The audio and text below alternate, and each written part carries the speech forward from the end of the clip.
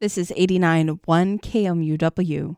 Up next, on an artist perspective, KMUW's Kurt Klontz says he was very impressed by a new exhibit at Newman University. A new exhibit by artist Ann Resnick titled Local and State is on view now at the Steckline Gallery at Newman University and features what I believe is her strongest work to date. This body of work is comprised of works on paper, newsprint to be exact, that has been dramatically colored with Prisma color pencils and spray enamel, and then literally set on fire in some kind of controlled burn. What is left resembles a kind of paper lace that is beautiful, fragile, and ethereal. Upon close inspection does one learn that the newsprint Miss Resnick has used is, in fact, obituary pages from newspapers.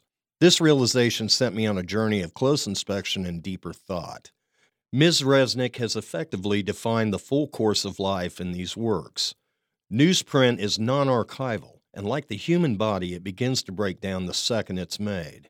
And the color in these works. There are blood reds, sentimental blues, which on burned paper almost resembles veins, and soulful pinks and greens, with burning soul oranges and yellows. We experience life burning like a Roman candle in these colors. And, as in life, these colorful bodies burst into flame. Death is reflected in traces of ash, the faded ink on the obituary, and the decaying newsprint, all expertly handled by Miss Resnick.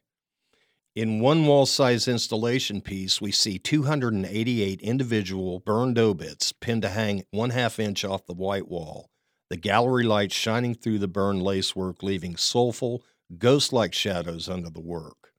This work shows great beauty, intelligence, wonderful dignity, and heavy conceptual weight. There is life in what remains, and death in what does not. Or is it the other way around? Local and State is on display at the Steckline Gallery through April 22nd. For KMUW, I'm Kurt Klontz.